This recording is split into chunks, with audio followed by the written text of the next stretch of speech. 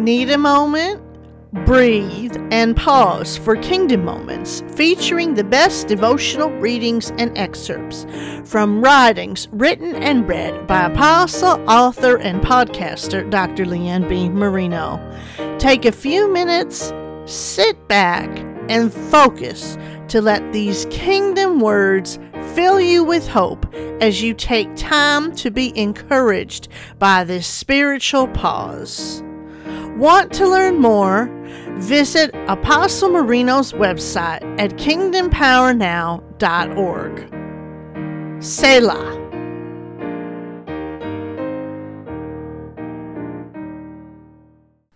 Debating the hard questions. One of the things I love most about the Bible is that it doesn't just have one opinion or perspective on many deeper life issues. Some say the Bible contradicts itself, but I don't see this to be the case. I believe the Bible is realistic in the fact that different situations sometimes have different solutions, and that at the heart of what we come to discover should always be God Himself. This doesn't mean that truth changes. It means that it adapts to what we need when we need it. Life is full of questions that are difficult to answer because they pose perspectives and issues that can be seen from different ways.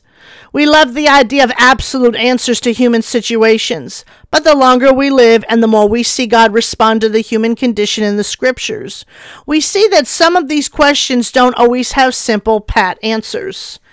We also long to look in the scriptures and see clear answers for modern day questions, such as abortion, marriage, suicide, mental illness, relationship questions, who to vote for, and the like, with the reality that some of these issues weren't even a question or a thought in biblical times, at least not in the way they are handled today.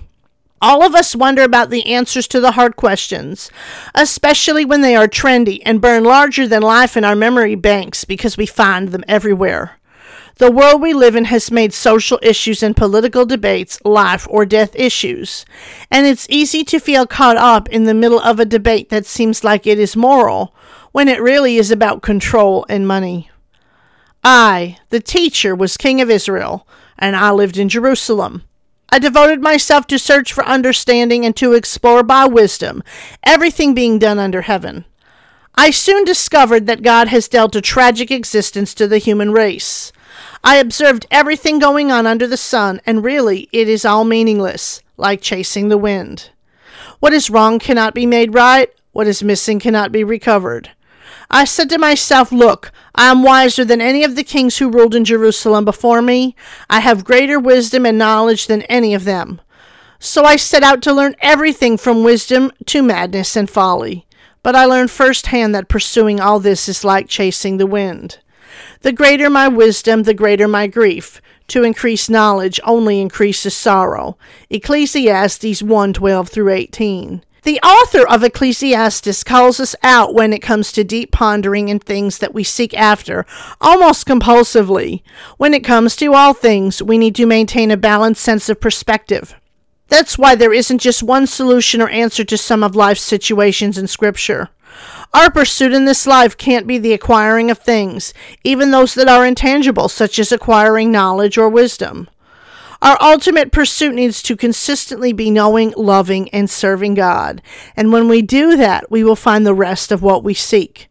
We seek first the kingdom and His righteousness, and then God adds the rest to our lives. It's awesome to think about the hard things of life, but we should never pursue it to the point that we forget about our journey or about the things we are able to figure out in life just from living and experiencing God in a profound way through our walk with Him. So yes, think about what you need to think about, but don't obsess over it to the point where it takes over your entire being. Some things that you feel strongly about now, you may change your mind about later. The way we understand the scriptures comes with growth as well as education, and as we grow and learn more, we might not see things quite the same way as we used to. It's fine to grow, it's fine to acquire more wisdom, and it's great to gain understanding, but these are things we find as we live with God. It's all right that you don't have it all figured out right now or in the way you might like to understand it. Just don't get discouraged and think the only way to find it is by making yourself crazy. Feel free to enjoy life, to enjoy the bounty God has given you, to enjoy your loved ones, be they family, friends, or both, and to take pleasure in life right now, avoiding the temptation to take life so seriously that you miss the point of this spiritual experience. That excerpt is from Chapter 9, Taking Our Place in History, from the book Ministry School Basic Training, Be All That You Can Be in God's Army, A Guide for Lay Members, by Dr. Leanne B. Marino. That's Ministry School Basic Training, Be All That You Can Be in God's Army, A Guide for Lay Members, by Dr. Leanne B. Marino. Go on Amazon.com or wherever books are sold and get your copy today.